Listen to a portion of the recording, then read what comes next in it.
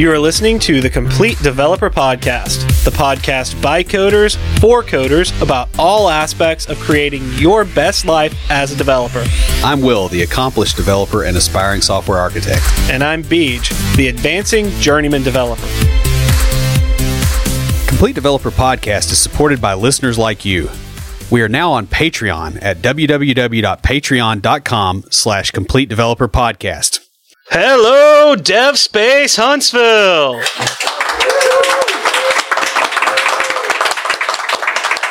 We're here at DevSpace talking with Ed Charbonneau of the Eat, Sleep, Code podcast about predicting the future of technology by looking at the industry of tech.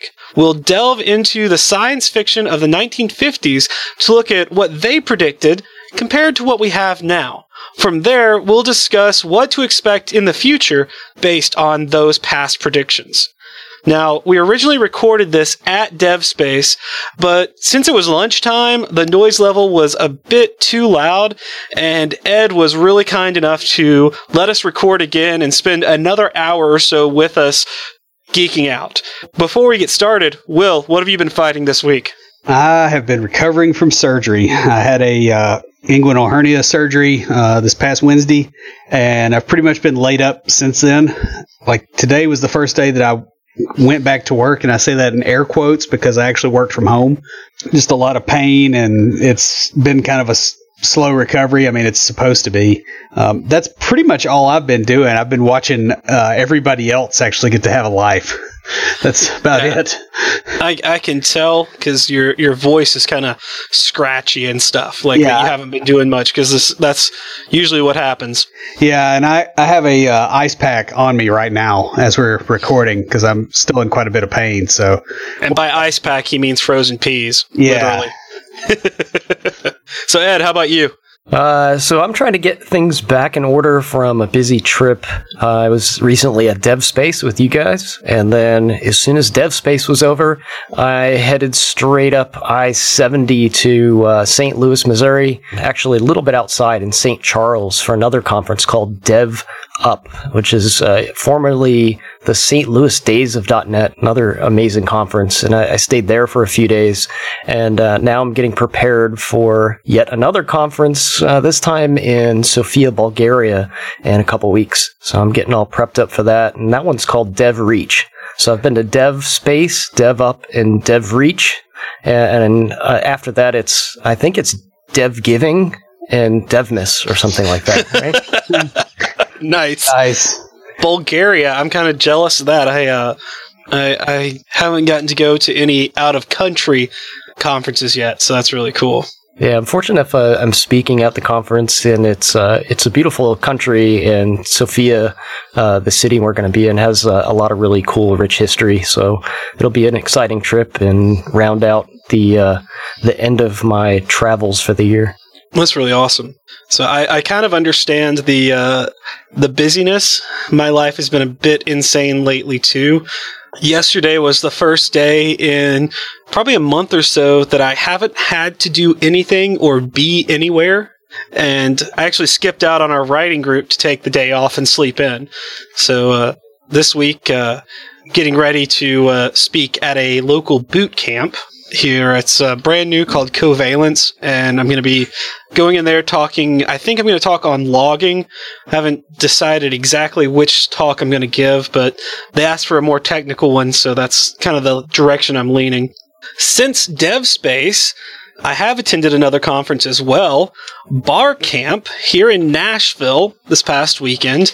The Junior Developer Toolbox crew, our other, I guess, sibling podcast, we're all there. Even Jason drove up from Atlanta to attend his first tech conference. We all got to participate in the Podcast Lounge, which was a really neat idea where we did short interviews for the Bar Camp podcast. Now, just as DevSpace was Will's first time speaking at a conference, Bar Camp was my first time speaking at a tech conference. It's a little bit different as the speakers are chosen by popular vote the day of the conference, or they call it an unconference in air quotes. So we didn't actually know who was going to be speaking or when we'd be speaking until that day. Thankfully, my talk was rather popular, as by the time I finished, there was standing room only in the room, so that was really cool. But speaking of Bar Camp, they had a really unique use of technology that I'm going to tell y'all all about in IoTs.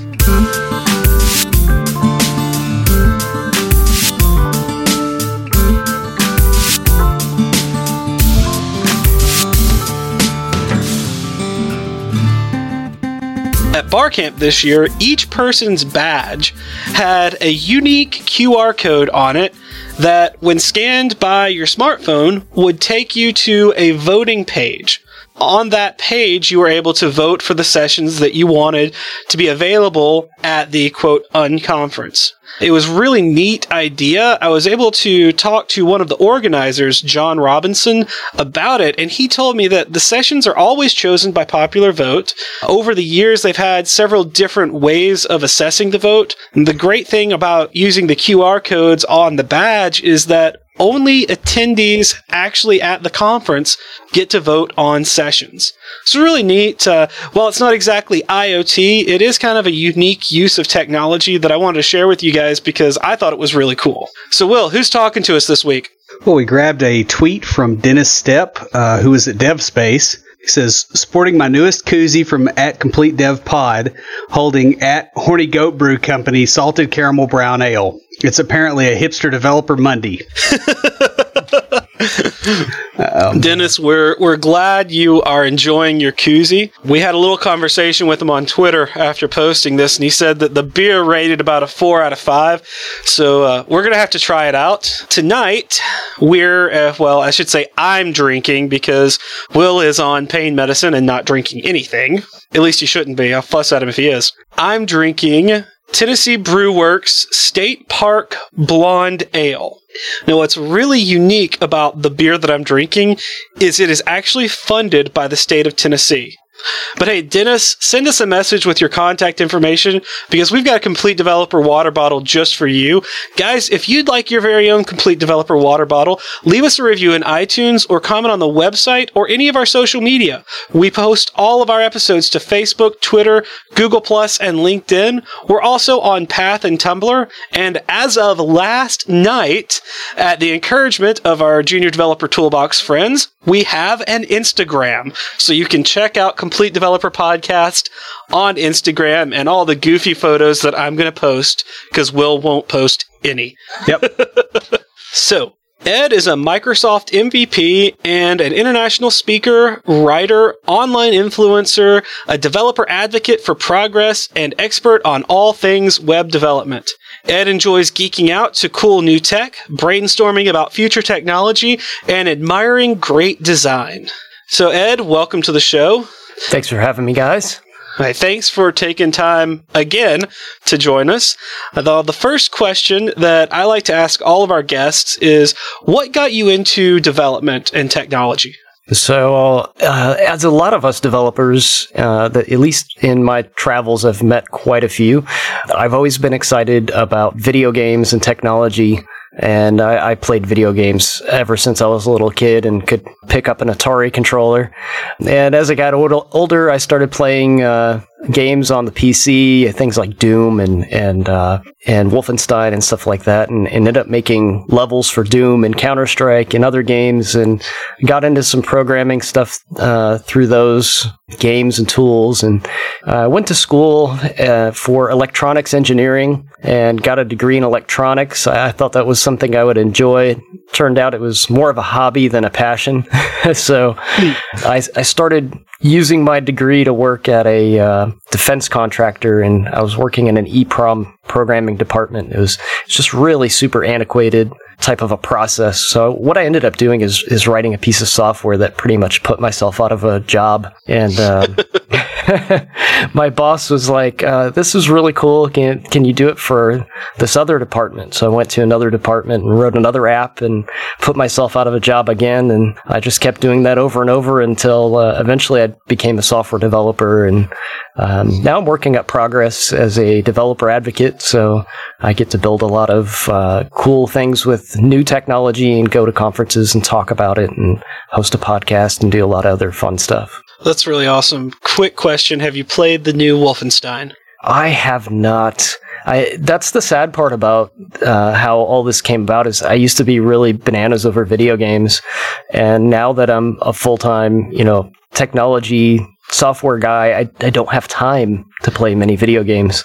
So I still play some old Counter-Strike here and there, but that's about it. I remember I used to get in a lot of trouble in high school because all I wanted to do was sit and play video games in class when I was bored. And they kept blocking them. So I would get in trouble for hacking the school's computer systems to get to the video games. I don't know who kept putting them or left them on there. I think it was our sysadmin because I think he liked playing them. So before we get into the fun stuff, tell us a little bit about the podcast you host and what you do there. So I work for a company called Progress, and developers may know us a little bit better as Telerik. We build the UI components like Kendo UI and the UI for ASP.NET MVC and those type of things. And one of the really cool things I get to do as part of my job is host a podcast. And it's unlike what most might think, it's about Telerik products 24/7, and actually it's not. We have a really good community outreach program in our developer advocacy group, and we're allowed to do some really interesting passion projects, things that interest us as developers. We get to take into the community and kind of build a community alongside of us. And one of the things I'm able to do is host this podcast. And I travel quite a bit, and I go to a lot of conferences, and I meet a lot of amazing speakers. Some speakers, like yourselves, first time ever speaking, they have some really great things to talk about. And then some are, industry vets that you may have heard speaking all over the circuits. And I get to interview those folks. I do about 2 interviews a month, and we talk about anything software development related. So whether it's soft skills or web development, mobile development, HoloLens, IoT, you name it, I get to talk about those things. And I'm really fortunate to have a company that supports the community the way they do. That's really cool. I'm going to have to check that out. That sounds just fascinating. I really want to listen to that because right up my alley of things that I would enjoy. So the podcast has been going on for about 2 years. It's called Eat Sleep Code, and you can find us on SoundCloud, and you can also find us syndicated on Channel 9. Okay. We'll definitely check that out, and we'll include a link to that in the show notes for you guys. Jumping on into the fun stuff, because we had this conversation at DevSpace, and it was a lot of fun with a lot of fascinating things in it. You have this whole talk that you give about predicting the future from the past. Kind of what's a quick overview of how that works? So I'm a big fan of sci-fi. Most of us geeks are, maybe speaking for the crowd here, but I've always been interested in sci-fi stories and things like comic books and goofy, geeky TV shows, and I really enjoy The Twilight Zone. It's, one of those shows that's based in the sci-fi realm, and it's from the 1950s and 60s. And I'm also kind of a history nerd, and I like to look into various parts of technological history and see what the technology was like in those eras and how that relates to what we have today. And when you do that, you can start drawing these parallels between what the technology gap was between the 50s and today, and what those technologies might produce, between today and 50 years from now. So this is kind of a talk that came out of a lot of research of looking into the past and seeing what all those technologies and things were and how they came about and kind of the growing pains along with it. I like some old sci-fi too. Same here. So I'm a big Doctor Who fan, which Will makes fun of me for. So, well, the really cool thing about the Twilight Zone is the era that it was in. So, in the 1950s, late 50s, and early 60s, we were in this era of like space exploration, which is really cool because we were just at the DevSpace conference, so it's really relatable. But you had the space race going on between the U.S. and the Soviet Union, and they were trying to get a person into space and land people on the moon and these sorts of things. Other things that are happening at the time were the first nuclear power plants were coming online. So like here you have this era where a lot of things that were typically science fiction were becoming reality. Putting a man in space, harnessing the atom, and stuff like that. And when you look back at the 1950s, I like to call it when the future still looked futuristic. Like if you look at cars and toys and stuff from back then, they had this really futuristic vibe to them. And you kind of don't have that feeling with futurism anymore. It was kind of special to back then because you had this space flight scenario and like they were putting wings on everything. Like even the cars had like these really cool tail fins and stuff. And it was just a really neat time to look back upon. So, given that, what technologies do you think will affect our futures the most? So there's three technologies that I believe will have a lot of influence in what we do in the future. And I feel like big data, artificial intelligence, and augmented reality are three of the main technologies that we're really going to have to focus on.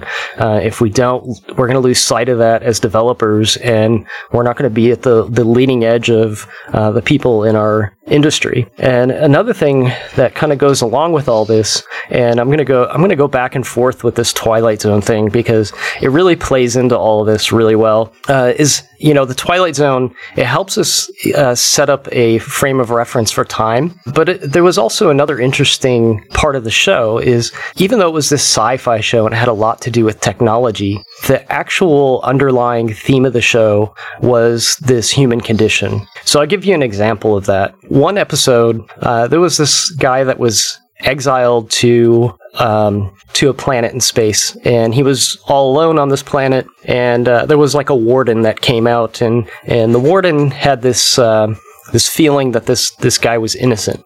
So the warden felt bad for him being alone, and he brought him this android companion, and it looked lifelike. It was a female, and it was there to keep him company. And as the episode progresses, they finally acquit this guy of his crimes. And the dilemma that he has is at the end of the show, he has to decide whether he wants to return back to Earth and leave his companion behind or stay exiled with this computer android companion. All right, so he knows it's not human, so he has to make this decision if he wants to stay alone with basically a robot for the rest of his life or return home. So that's that human condition that we're going to have to deal with these three technologies. And with that episode, I can't remember the name of the robot companion, but for simplicity's sake, we'll call her Alexa. I think that sounds pretty relatable. Yeah. He ended up actually just destroying this android and returning home. He had feelings for this android and stuff like that, and it was kind of this human emotion like tied to this fake human-like device. I'm not quite sure why he destroyed the android instead of just leaving her there alone. I'm not sure if he felt like she would have these emotional feelings of being left alone, or maybe he just felt like he didn't want people finding his browser history. Well, I mean, it was a 2-year upgrade cycle. It's like typical Android. the new model was out. Yeah, exactly. So that's sort of what I was about to ask was, did the android start having feelings for him? Yeah, if I remember correctly, it was very lifelike, and it was enough to where he got emotionally attached to it. And I think we're going to see a lot of these things that people might consider creepy coming out of these different technologies, especially the artificial intelligence realm. And we're going to have to deal with these things on a instance by instance basis as people, and try to figure out where the line has to be drawn, where it's not creepy, or what the benefit is to having these creepy technologies in our lives. Get past the uncanny valley, basically. Yeah, and there's going to be a lot of different uncanny valley-like things that we're going to run into. Okay, well, what do you mean by that? What kind of different uncanny valleys are you seeing, or do you think we will have to deal with in the future?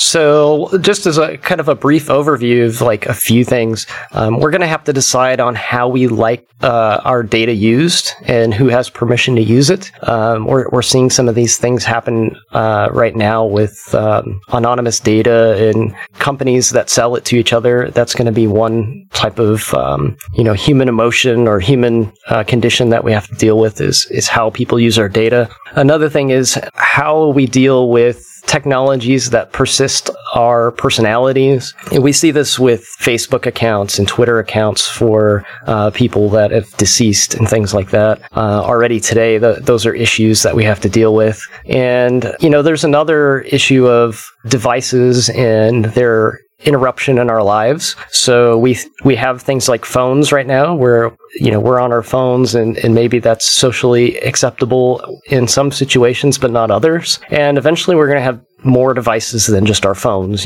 Some of these are going to be strapped to our face. We kind of saw some of this happen with the Google Glass and people being called glass holes and stuff like that. So there's all these various human factors that come into play, and we can talk a little bit more in depth about those as we go along. When you mentioned that, I was thinking about Will and I had a friend that passed away just this past April. It was rough. He was the same age as us, and his mom went and shut down all the social media and stuff like that. And apparently she didn't do the Facebook correctly. I don't know if she was supposed to contact them and tell them, but she just deactivated the account. And then some upgrade reactivated his account and freaked her out.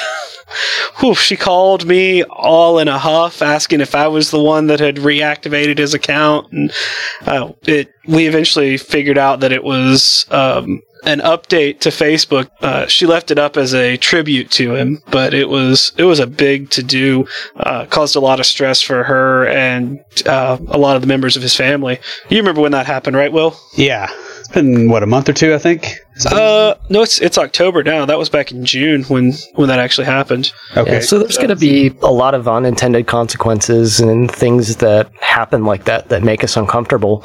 And I think that type of thing it's going to get better and worse at the same time. And by that I mean, there's going to be an effort to try to fix those things, but at the same time, we're going to create more unintended consequences with the different technologies and the fact that they're getting more advanced, and we're going to see a lot of these kind of awkward things, pop up and make people uncomfortable and have to deal with those. Yeah, I will say this on Facebook's behalf. They were really polite about it. We had the same thing with Patreon. He was one of our first supporters of the podcast, and one of the first people to jump on Patreon and start donating to us to help, with the cost of podcasting. And I had to get in touch with them at Patreon because they didn't have a way of, I guess the way that they had for you to remove someone was to block them. And I was like, personally was not comfortable doing that. And so I emailed them and said, hey, this is what's going on. It's telling me I have to block him to where it'll stop trying to bill him. And I don't feel comfortable doing that. And so they were really great about it. They're like, we're sorry. We'll take care of this. Sorry for your loss. Super great interaction with them. I was really impressed with the way they handled the whole situation. So, but I did want to kind of circle back around. You'd mentioned the three big areas of technology being big data, artificial intelligence, and augmented reality. And so we kind of got on a little bit of a rabbit hole there about the human condition. And I want to continue talking about that, but I also want to hit on these areas that are going to affect our futures a lot by talking about their histories. So could you give us a little information about the history behind data storage or big data? Sure. So first of all, big data, what exactly is big data? And, that's the ability for us to store and examine really large data sets. And a lot of times these things, these data sets are used to to relate things with this human behavior in our interactions. And, all these technologies about data storage started out of, the 1950s and 60s with the beginning of computing. And, for example, in 1961, if you wanted a hard disk storage for your computing, this hard disk drive would be about 52 inches tall and about 70 inches wide. And the platters were about 39 inches in diameter. So these were huge pieces of equipment, and they were so powerful that they actually had to be bolted to the floor into concrete. And the reason for that was these platters were so large, if you started spinning those platters, the centrifugal force would just knock the machine over. So they had to be screwed in tight. They were huge. A machine with several of these platters could only store like a maximum of about 200 megabytes of data. And that's, if you've got a really good machine. So if you were able to put together a gigabyte of data back then, it would have cost you something like $3.6 million per gigabyte. So, kind of abstract what that was like in the past. 1960, that's roughly 60 years ago to what we have today. And I believe like the latest data storage technology that's consumer available now is something like 60 terabytes on a hard drive. I think Seagate puts that out. It's about 60 terabytes on a solid state drive, and it measures 3.5 inches instead of several feet. Yeah, and I mean, as far as like a gigabyte storage, I mean, you're gonna have a hard time even finding that now. Like that's too small. Like it's not commercially viable. Yeah, my mom's laptop has one. Well, yeah.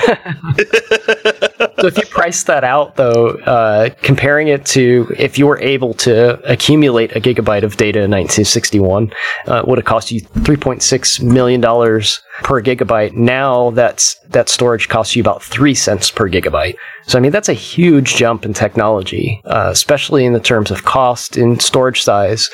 I mean, it's at a level that's exponential. So, there's a human condition behind this as well, right? We talked about these human conditions, and one of those things is the more space that we create, the more space we tend to fill, right? How many of you guys have like a shelf or something in the house, and tell me if you have an empty shelf somewhere? Yeah, everybody. I'm thinking you got half an empty shelf in here, Will. Oh, I do? Well, yeah, put stuff on it. Yeah, so I think it's half empty because you've moved stuff. Yeah, there's stuff in the floor that needs to be put up there, though. No kidding. Yeah. Yeah, we have this tendency, like, if we put up a shelf in the garage or something, we're like, okay, we need to put something on there. Our tools can go here, or whatever can go there. We put a shelf up in the house. It's like, okay, we can put some picture frames here, and those pictures obviously have to have pictures inside of them. And then, we end up filling up that shelf, and then we fill up our walls. We have to kind of fill the space, and less is more a lot of times, but it's not something that you see really happen in the wild too much. I know around our place, I've hung plenty of stuff in all of our living spaces, and it's kind of a routine around here. So the more space we create, the more space we tend to fill, and it's something that we do digitally as well as we do physically.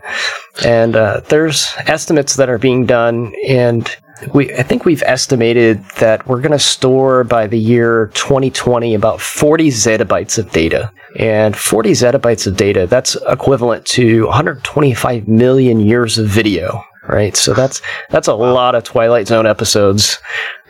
So what are we doing with all that data? I mean, that's... Yes, following that human condition, right, we tend to try to fill, and what we're doing is we're creating all of this data out of, YouTube, Facebook, Twitter. Everything we create is being saved somewhere.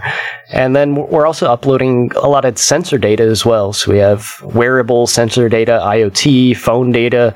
There's pretty much an infinite list of things that we're adding to this collection of data. And if you want to think about how we're going to utilize the data that we collect and why we store all of this stuff, we can go back in time even further. So if we go back, we're talking about 1961. If we rewind even further and go back like another 100 years into the 1800s, we had this incident. There was a cholera outbreak in 1854. I know when I say this, everybody's minds are going to go to Game of Thrones, but there was a scientist by the name of Jon Snow.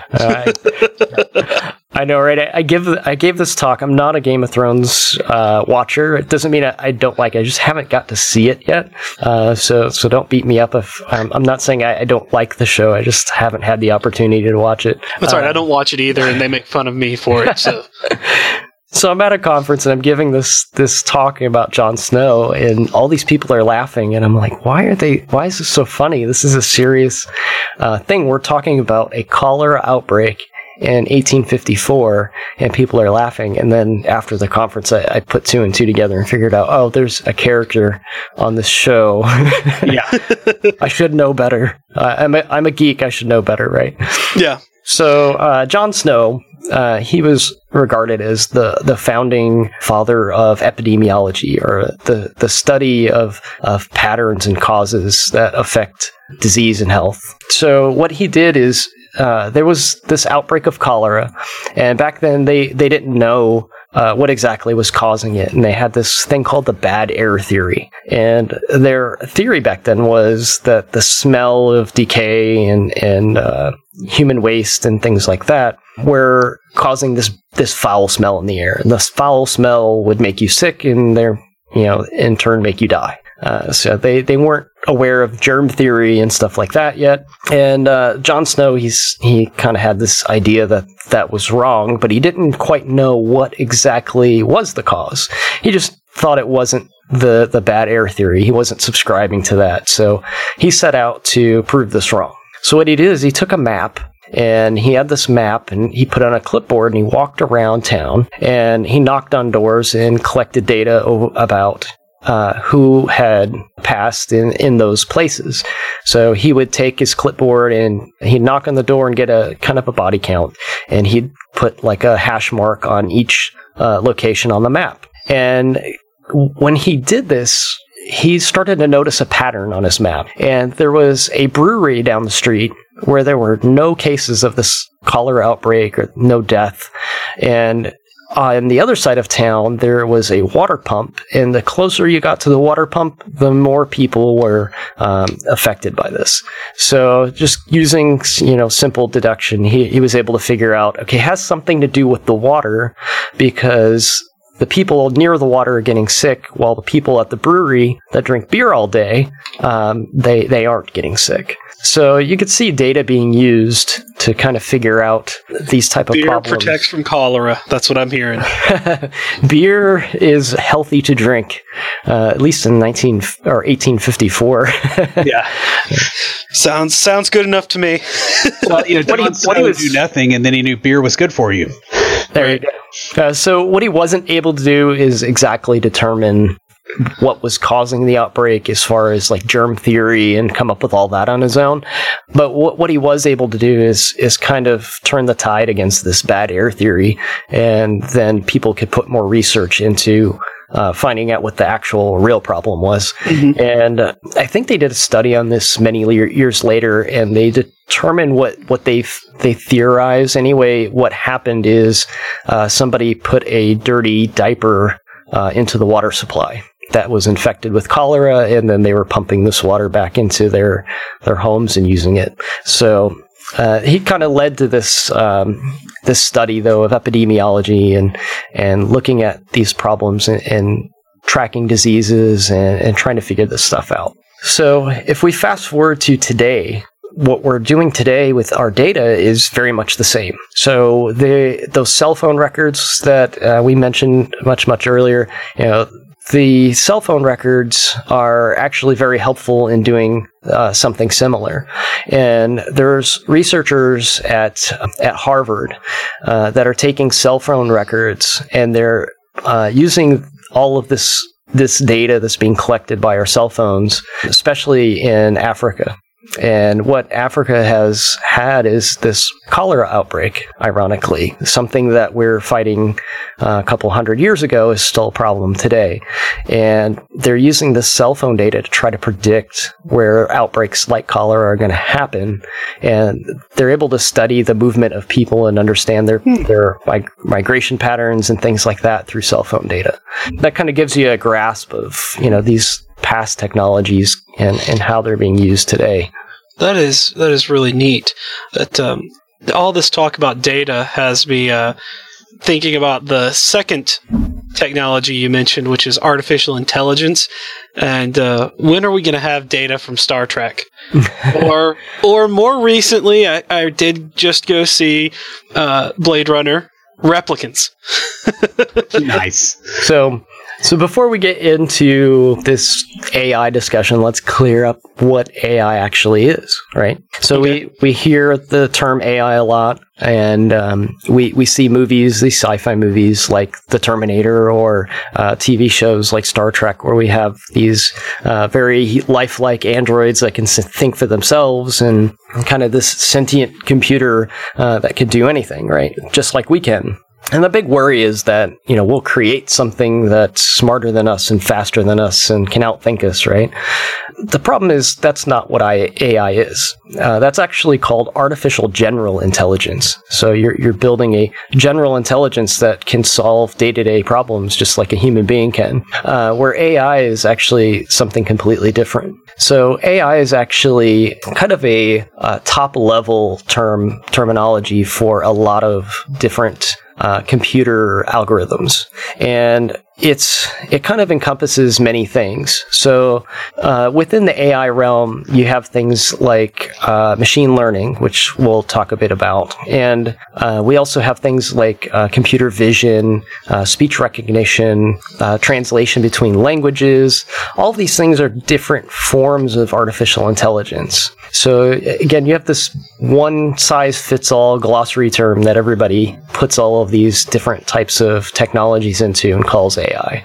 But it's not the thing that's going to end humankind. And we'll get a little bit more into it later, but I have a feeling that's not something we should be worried about. All right, so you mentioned machine learning. Can you go into a little more detail there? How that applies to AI and our future? Right, so we talked about like all this data that we're storing, right? Zettabytes of data. So how are we going to parse through zettabytes of data? Again, if we compare that to hours of video, it's something like 125 million hours of video. It's more than any one human being can consume in their lifetime. So how do we make sense of all of it, right? So what we do have inside of this artificial intelligence term is a subset of AI, which is machine learning. And machine learning is the use of, or a subfield rather, of this AI that's used to take past experiences and past data, and we run some algorithms on those to produce predictions about that data. So when a new instance of this data comes along, we can make a prediction based on it. For an example, you guys both sport some pretty nice beards, right? So there's a machine learning algorithm that Microsoft has, and it's part of their cognitive services. And what you can do is you can feed this AI lots of imagery, and from that imagery you can pick out labels or identification markers that categorize these photographs and things into something that the machine can understand. And what you can do, once you catalog all of these things, you can tell the machine to make a prediction on a new piece of information. So you can feed it lots and lots of imagery and make this big database. And you can give it a new image, and you can have it make a prediction based on that image. Now, what we would do in that loop, I guess you'd call it, is we would feed the machine this new image and then validate whether it's correct or not. And over doing that validation, we can create this algorithm that can kind of make a prediction and give us a probability on that prediction. So once we've trained the machine learning algorithm, we give it this new photograph, and it can say whether that photograph has a person in it and whether that person has a beard or not. And what it will give us along with that prediction is it'll give us a probability. So you might give it a picture and it says, yes, there's a man in the picture and he has a beard, and it's 78% probability that it's correct. So what that enables us developers to do is then say, okay, what are the thresholds of that prediction that we want to act upon? Maybe if this is something like an adult filter, it's filtering adult photographs from a user upload mechanism on our website, right? Where users can supply content. We want to make sure that there's not any adult type of data getting into the system. So it can give us the ability to say, okay, if it's over 80% probability that this is an adult photograph, we can discard it. If it's 50%, maybe we'll send an email to somebody and let them decide whether it can go up on the website or not. And then if it's less than 50%, it's in a safe range where we can allow that just to automatically be posted online. So that's how machine learning kind of operates, as it gives us these predictions and probabilities that us developers can utilize and create some really interesting programs with. That's sort of how humans work too, isn't it? Mm-hmm. Yeah. It's very familiar to the way we operate, and of course we created it, so we kind of mirror that type of behavior in our machines as well. And what's really interesting about all this stuff that we're talking about today is that it actually originated in the 1950s. That is really cool. You think of all these really high-tech things that are coming out, and the ideas behind them were all just generated in that same time frame that I was talking about earlier, where we have the harnessing of the atom and computing is starting to take off. So in 1950, Alan Turing, he proposed the Turing test, which is a test to try to determine a machine's intelligence, see if it can be mistaken as a human being. And then in 1956, we had a Dartmouth conference, and this was considered the birth of AI. So 1956 is the time where AI was actually conceived, and it was at this Dartmouth conference. They got some of the biggest minds together in computer science and put them all in a room, and they hashed out a lot of these algorithms that we actually use today. Things that resulted in like reasoning as search, natural language, microworlds, things like that. Natural language is something we see a lot of. Yeah, if you've ever used Siri, this is what natural language is. This is something that came out of the 1956 Dartmouth conference. So the ideas behind Siri and Cortana and all that stuff, they're actually pretty old hat. That's just really neat to think that some of the really cool technologies that we're seeing come about today, the things that when I was a kid I considered science fiction, were actually originally thought up when my dad was a kid. Right. Like it's a kind of like mind blower to think that, a generation back was when they first started talking about these ideas. When I was a kid, it was, hey, we're going to have this in the future, and now we have it. Yeah. And the other thing, too, is like, what are we talking about now that's, like our grandkids are going to have? Yeah. Yeah, there's a lot of really cool stuff that could come out of this. So I talked a little bit about not worrying about this Terminator type scenario where the computers get more advanced than us.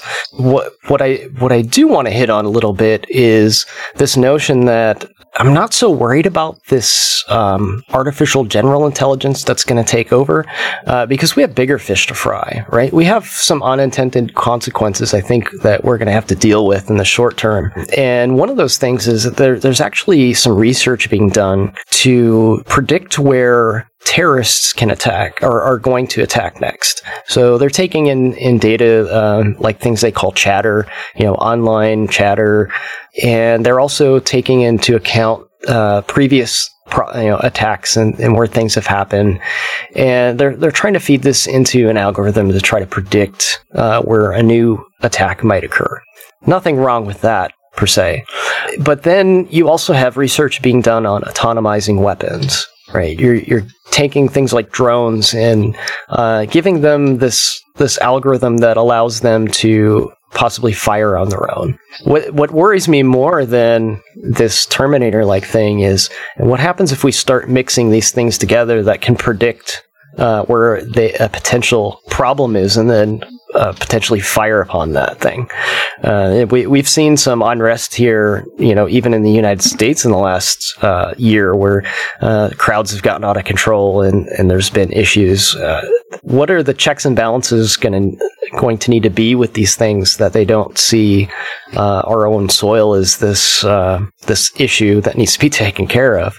I think we have more problem there than this artificial general intelligence like a Terminator that's going to run around and be smarter than us. That makes a lot of sense because, how many times during the Cold War did we almost face nuclear disaster? I read not too long ago about some Russian soldiers that their new equipment told them that America had fired on Russia, and their orders were, when they see that America had fired, to return, nuclear strike back. And if they had not had the human, I'm not going to do this because I think the system might be wrong, the world probably would have ended before any of us were born. Yeah, absolutely. It's these unintended consequences that I fear more. I'll give you one more example real quick. Target, the big box store, had an issue where there was a dad that went into the mailbox and he got a bunch of mail that had his daughter's name on it. And one of the pieces of mail from Target was advertising baby items to the daughter. Yeah, I saw this. Yeah, so Dad calls Target and he tells them, we've got a problem. You're sending my daughter, she's only a teenager, these things about buying baby stuff and car seats. And he's like, you're going to put this in her head that she needs to have a baby. And Target's response was, well, she's probably already pregnant. And what had happened is she had, through her behaviors of buying things, had triggered this machine learning algorithm into identifying her as being pregnant, and it was correct. So Target knew before the dad did that the teenage daughter was pregnant. So this is super creepy, right? Yeah. If you buy pickle chips and Rocky Road ice cream at the same time, it's pretty obvious. Do you really need machine learning to get that? I would love if those were the identifiers. Yeah. So, there's another scenario here as well, and that's, where do we draw the line with our data collection? And let's think about anonymized data as well. So I think it was Yahoo a few years ago put out some anonymized data, and they're like, look, it's anonymized. You can't figure out who was searching these terms. So a private investigator took up the challenge. And what he did is he went out and he found some of the people based on the search criteria, which they said couldn't be done. And one of the oddities that stuck out was this search that kept coming up about killing your wife and how to cover up a murder and all this, all this very dark stuff that, this investigator was at first worried that somebody was actually going to act on this stuff and kill their wife. So he goes and finds the person, and it turns out the guy was a writer for the show CSI.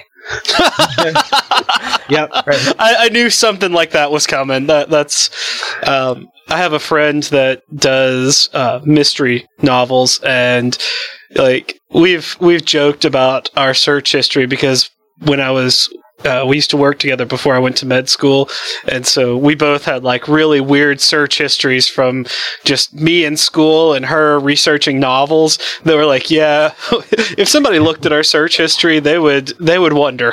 So you have this human condition where you're looking at a lot of data, and you have to have a line that you draw. Where does the benefit outweigh our need for privacy, right?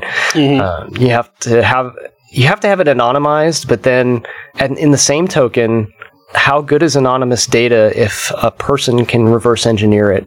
And if a person can do it in weeks, then could an AI or machine learning algorithm do the same thing in minutes or seconds? So you kind of have this catch-22 or this loop that's kind of self-sustaining here, and it's really hard to weigh it out. But there's really some cool benefits to all this stuff as well, because you can record health data and try to predict people's illnesses. One of the things the company I work for, Progress, we bought a machine learning company earlier this year. They teamed up with Jaguar, and they're running analytics against the engine data. And what they're looking for is anomalies in the data that might identify something going wrong with the engine. So it can be taken into a mechanic and examined further by a human being to determine if there's actually something that could break down the line. So it's preventing you from being broken down by the side of the road by looking at the engine and saying, okay, something's out of spec here. So it's able to identify some things like that. So there is some benefit to this stuff. That's really cool. I mean, you got the check engine light that comes on, and anyone that watches Big Bang Theory knows that the way to get around that is just to put a piece of tape over it. But, and it seems like at some point you may be able to have your car call and make an appointment with your mechanic for you. Oh, absolutely. Those days are here now. So, these algorithms that I'm talking about that our company worked on it will identify what normal behavior is. And instead of identifying the actual anomalies or the actual problems themselves, what we look at is the known good data. And if it's outside of that known good data, then it's a flag for something to be looked at. So we can ahead of time say, something may break down because some of these numbers aren't jiving with what's known as good data. And we can send an email to the owner and say, hey, take this into the shop and set up an appointment and all that. And, through things like bots, like you said, we can automate that process as well. Yeah. So this has me wondering, the third thing that you mentioned was augmented reality, and you're kind of talking about working on cars and things like that. And I'm wondering, how the augmented reality is going to affect the mechanic's job. Or one thing that I thought was really interesting was when Google Glass came out, you could submit ideas to them for them to send you a beta version or whatever. And one thing that I submitted was for learning and teaching in medical school. And so, so the reason, I think these three technologies go together, we have big data, we have our storage, right? And then we have machine learning and AI. Like the machine learning it's doing the processing, right? It's taking the data, it's doing something with it, making some kind of intelligence out of it. And now the only thing that's missing from this equation for me as a web developer is I look at this and I say, big data is our model, and machine learning is kind of like a controller. So all that's missing is a view, right? Model, view, controller. And I'm like, if we're able to see these processes, with vision, then that would be the ideal situation, right? You have this massive data collection, and then you have a brain to process it, a controller to process it, and then this augmented reality to visualize it. So we have model, view, controller, right, on a large scale. And there's a lot of really cool stuff that we can do when we start applying these things together. And like you're saying, there's a lot of potential for this stuff in the mechanical and engineering space, in healthcare, and a lot of these technologies that are used in augmented reality today, they kind of came out of that 1950s era as well. So, for example, In 1958, the world's first heads-up display was put in operational service, and I'm sure, like when I came up with this model view controller scenario a few minutes ago, some people snickered. You know, again, human condition, right? Let's judge something that's being talked about, and that's fine. You know, we do this all the time, and good things come out of, you know, judging people's ideas. But in 1958, when somebody said, let's put a heads-up display on an aircraft and use it to target other airplanes, it was almost laughed out of operation. But we all know how that turned out, right? I'm sure everybody that's listening has seen the movie Top Gun, or at least heard of it. So we all know that the heads-up display was pretty much a hit after the 1950s. Mm-hmm. So when am I going to get my holodeck? So there's actually some really cool stuff that's in the pipeline now. So let's talk about like current AR technology. Like let's rewind back just a couple years, because this is really like an accelerated timeline here. We've had like some really simple stuff come out, and then it's just advanced like extremely quick. So a couple years ago, a few of us, I think there's maybe 5 of us, owned this device called a Windows Phone. Right? Yeah. One of the really cool apps on the Windows phone. I think it was the same 5 people that are on Google Plus. Yeah. Possibly 3 of us are talking right now. I had one. I don't know about you. I think 3 of the 5 may be having conversation at this moment. I actually had a Pocket PC back in the day, which is even worse. So one of the apps that came on the Nokia phone had this kind of like overlay thing where you'd hold the phone up and like look down the street, and it would overlay like what businesses were in your view, and it would have these little black like pop-up type things that would come up over the storefronts and tell you what they were and the star ratings and, you know, stuff like that. Oh, that's cool. It was really cool, and I thought it was really awesome till I tried to use it and figured out that there was a little bit of a flaw to it, and that was sometimes you'd hold it up and the little pop-up things would cover the signage over the building. You wouldn't be able to tell where it actually was until you put the phone down and actually looked for yourself and went, oh, I'm standing in front of it. This stupid little thing's blocking the view. But it was a really cool idea. Like, it's taking, you know, GPS data and it's overlaying it, and then it's taking, you know, data from, I would assume Bing, since it's a Microsoft thing, and putting ratings up over the top of it as well. And so really cool stuff. And then, you know, that's kind of a human condition as well, where we come up with these cool ideas. They don't quite pan out perfectly well. I think another good example was the Google Glass, right? For all intents and purposes, you could consider it a failure or a success. I mean, it never did go commercial, at least as far as I know. And, you know, it had success in the fact that it broke new ground, I think. I'll be honest, I was really excited about it because I thought it would be really cool to have that little heads-up display on a pair. Like, I wanted to put it on real glasses. I wear glasses when I'm not wearing contacts, and have that little heads-up display so I could look up information while I was sitting talking to somebody. And mind you, I was in medical school when it came out, so I was thinking, oh, this would be awesome to be able to, you know, talk about something, you know, and have it pop up the list of symptoms, and I could just scroll down and look at my notes on, oh, this is what the patient most likely has. Here's the various treatments for it, and all that stuff without having to pull out, I actually had an iPad at that point in time, but without having to pull out my iPad or a book and look it up in the book. Yeah, I think it was really a success in the fact that it broke new ground into what computing devices could be in the future. And it gave us a glimpse into, you know, the fact that everything isn't a phone or a tablet or a PC, and there's going to be new ways to interact with data.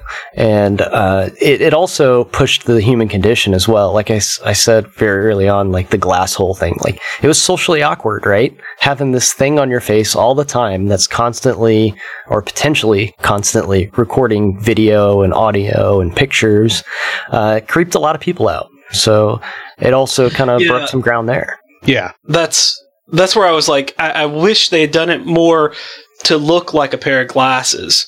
I mean, if anything, you would have looked like a hipster for having, the cosmetic glasses, but it would have looked better than just this one little thing covering your eye. But, the expectations have changed. I mean, 10, 15 years ago, you would have never seen people at the dinner table where the entire family was on their phones. And now that's pretty common. Like you can't go to a restaurant where you don't see that. So, I mean, I think the needle gets moved over time. That's absolutely it's an interesting point because I think one of the things I really enjoy about doing trivia with my friends is that we're not allowed to have our phones out. So between questions, we actually have to have a conversation. People aren't just sitting there looking at their phones the whole time. Yeah. So we kind of graduated from this, lame Nokia phone, augmented reality to something like Google Glass. It was kind of outside the box. And then we also have more device-based stuff that's coming around now, like ARKit from Apple and ARCore from Google. And then there's the real, cool device on the block, and that is the HoloLens. Like, this is like the pinnacle piece of this type of technology. And that's, coming back to your holodeck you're asking for. This is about as close as we're going to get for a while, I think, but it's pretty damn close, right? I don't know if you guys have had a chance to try this thing out, but it's pretty amazing. There's, again, haters out there that are going to hate, and they're talking about something that was so much an idea of science fiction just pretty much yesterday, trying to throw heat on it and downplay it, how phenomenal this thing is kind of awkward to me. I don't quite know why. So my thought is anyone that wants to hate on the Oculus Rift or the HoloLens or anything like that, I want to let them play my old Virtual Boy and be like, this is where we were when I was a kid. This is where we are when I'm an adult kid. Yeah. So the HoloLens has something on it that's pretty amazing, and that is a custom piece of silicon that is an AI processor. So this headset that you're wearing has a custom piece of a custom processor that Microsoft created, and it processes all of the spatial data. And it's there because there was no way to do this through software efficiently. And it takes all the spatial data and crunches it through a machine learning program to do the location-based stuff that it does. The ability to take a hologram and place it on a table in front of you and have it sitting on the table and not occluding through it and odd stuff like that is thanks to this array of sensors that feeds this machine learning-based processor that they've created. I mean, that is a pretty amazing piece of engineering to be hating on. So I think it's one of those devices that's pretty groundbreaking, and this is the first glimpse of what the future has to hold. And to not play down the HoloLens at all, there's some really cool stuff in the device-based AR as well. So Google has a really cool app called Google Translate.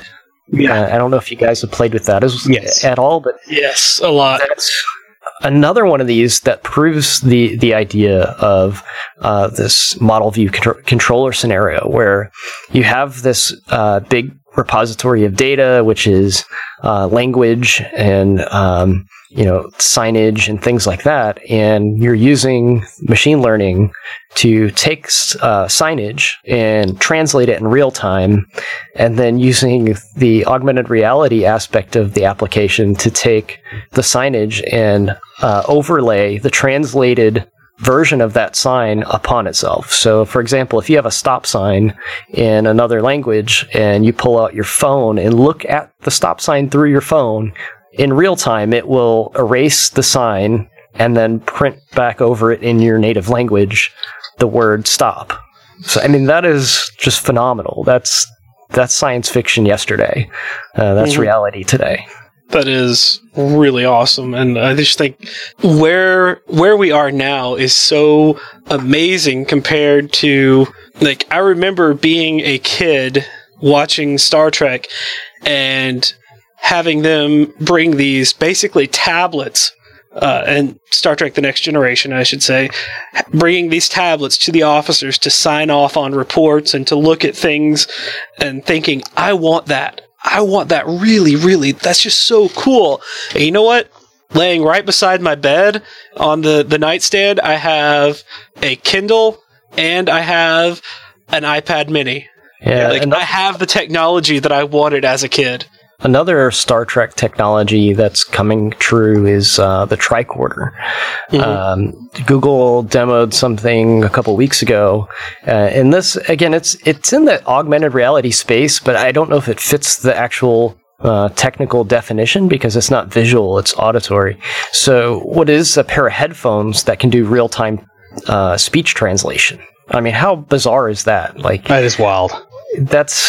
I'd like to go back to like my 8th grade Spanish teacher and go, see, I told you I didn't need this class. They're calling it Babelfish. Just like drop it down your ear. I mean, it's amazing that we're able to do stuff like this. But, you know, we see that stuff coming around today. And if you look at, you know, what was science fiction 50 years ago, and, you know, these ideas were there. We had the ideas where we knew that these things could potentially be created, but we just didn't have the technology. It needed to catch up. Now the technology's catching up, and it's been, you know, 50, 60 years since these ideas have come about, and now we're seeing them on store shelves. Mm-hmm. So what does the next 60 years look like? If you can abstract or extrapolate from, you know, 50s to today, then what will 50 years from today look like? And that's where things get really, really strange. You know, if you think about the HoloLens, for example, this is the first generation of this device. What is generation 60 years from now going to look like? Is it going to be part of your body? Is it going to be, you know, in a pair of glasses? Will it be in a contact? Will it be implanted? And what type of implications does that stuff bring? You know, there's theories about the fourth dimension. You know, one of those is that the fourth dimension is the ability for multiple three-dimensional spaces to occupy the same space. So if you have these technologies that are built into your vision, you could potentially have a virtual fourth dimension where, you know, you're in a 3D space with other people, but you're all occupying a different version of that space. So the three of us could be sitting together at a conference, and one of us might be watching the, you know, Super Bowl instead or something like that. And we're all experiencing something completely different, but we're all sharing the same space together. Sort of like, have you read Ready Player One? I have not. Oh, you should definitely read the book before the movie comes out. I'm excited for the movie, but definitely read the book. It is phenomenal. But it's basically about the kind of augmented or actually virtual reality world, and people go to school in virtual reality. And so they sit at home or in a classroom or something like that with a whole VR suit on and learn, and then, you know, they have their activities and stuff on these virtual reality worlds. If you want to see a game that is very futuristic, find somebody with a HoloLens and try out this game called Fragments.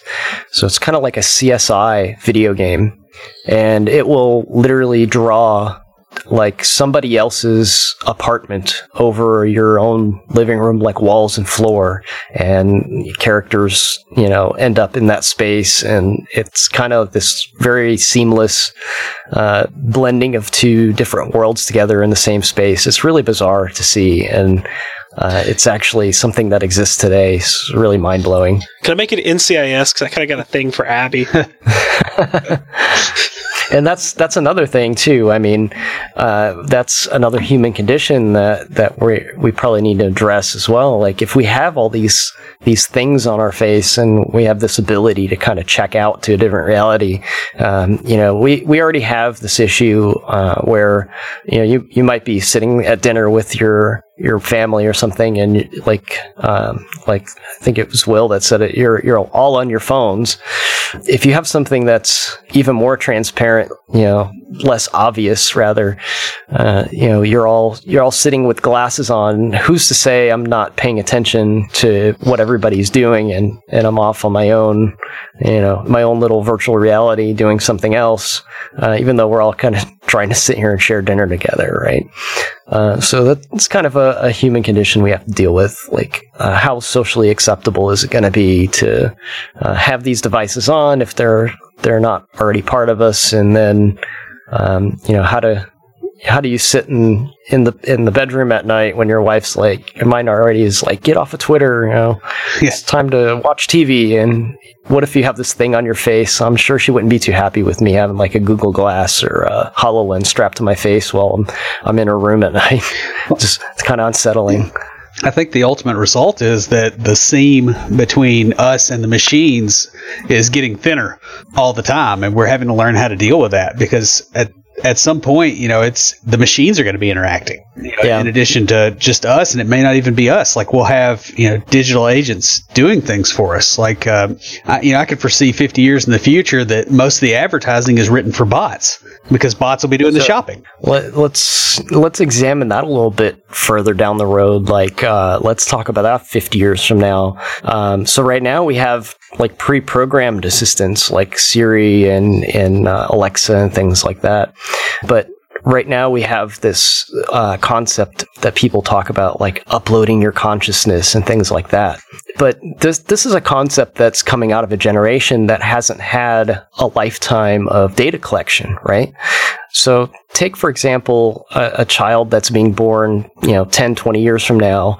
They're going to have data collected on them since conception pretty much. And, over their lifetime, you're going to collect everything about that person, their health statistics, every like and dislike they've ever had on social media. All of these things, all these wearables that we have now, we're going to have even more of in the future. So we're collecting just limitless amounts of data on a person from cradle to grave, right? So this concept of having to upload your consciousness seems to me like this idea of thinking of tomorrow in today's context. Like, who says we're going to have to upload our consciousness? If we're collecting so much data on ourselves, do we really have to upload something to be able to simulate consciousness? So today we have, these pre-programmed things like Siri and whatnot. In the future, we may have digital assistants that are just people's consciousness kind of simulated from data collection. In theory, you could use all of this data that you're collecting over a lifetime to power, a Twitter bot or any other type of bot that would have a similar sense of taste on things that you might like or dislike, and reply in a similar manner that you might reply. Just depends on how good the data collection was and how good the machine learning algorithm is. Yeah. So that's got its own creep factor to it. And, I've kind of mentioned this before, I've given this talk a few times, and the way people respond to that is always vastly different from one to the next. People are kind of creeped out by the fact that we might be able to live on in this virtual simulation type of scenario where this bot is mimicking our behaviors. But then I got the response one time that this would have been a tremendous help for somebody that was dealing with a family member that had Alzheimer's disease. So they said, if we had the ability to store all of this data and then make rational decisions based on it when this person was going through this Alzheimer's phase of their life, it may have been able to help us get an idea of things that they may have wanted, for dinner, whether they would have liked to have, gone certain places or seen certain shows or things like that. It could have made recommendations to help just kind of ease everybody through the process. I thought that was really interesting. That makes a lot of sense. Going back to what we've been talking about a lot here with the human condition. One thing I noticed: my grandmother had Alzheimer's, and just sort of watching my mom and aunts and uncles deal with that and deal with her as she was going through that. It was basically their perception of what she would want. Mm-hmm. So it was what they thought she would want is what they were trying to provide her, and they weren't always right. And I think something like what you're talking about would have really helped them to understand what she really wanted and what she really liked, because, human condition, things like that, we go over to a family member's house and they cook us food. It's not very good. Well, I'm not going to be rude. Well, I am, but most of my family's not going to be rude and be like, I don't like this. Quick example, my mom makes a dish that I absolutely love. It's a Ritzy chicken casserole, if anyone wants to know. It's phenomenal.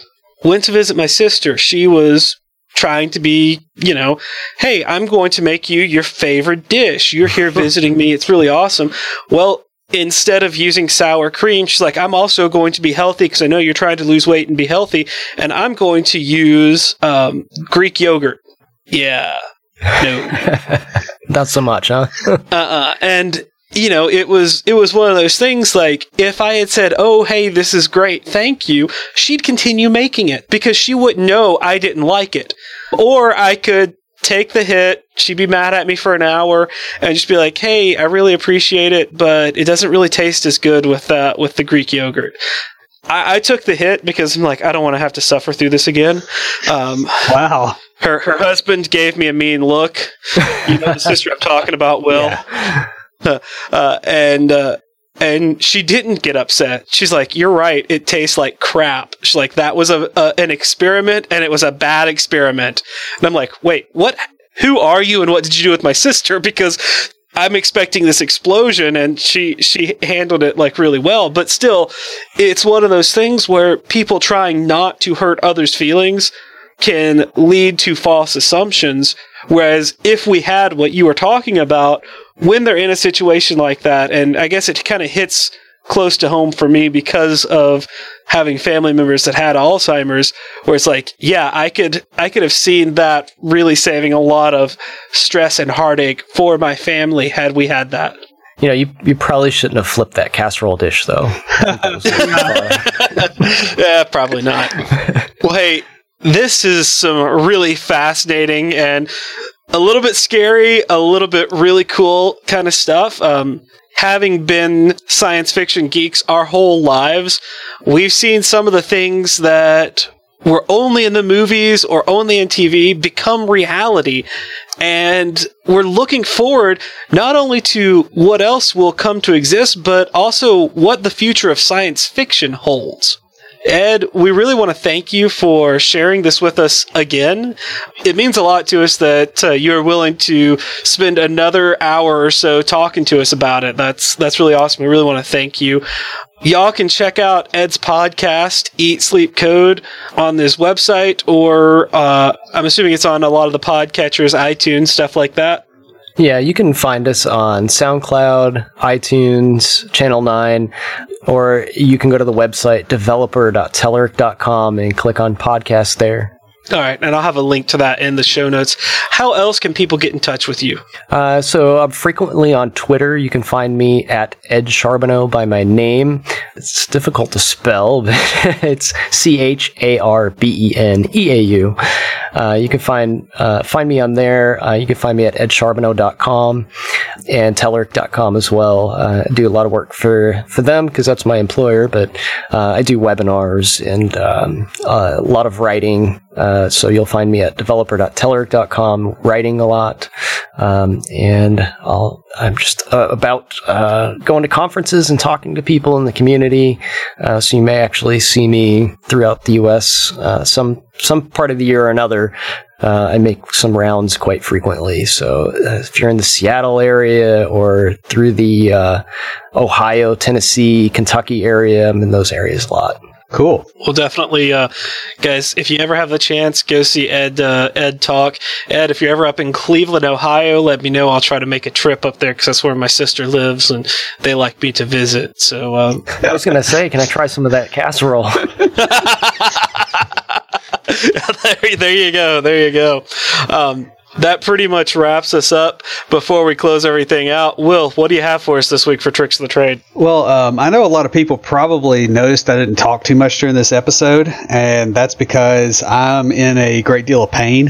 Where I had the hernia incision, it's really hurting a lot, and I'm nauseated. And I want to stress the importance of planning for situations where you're not on point and you're not completely well.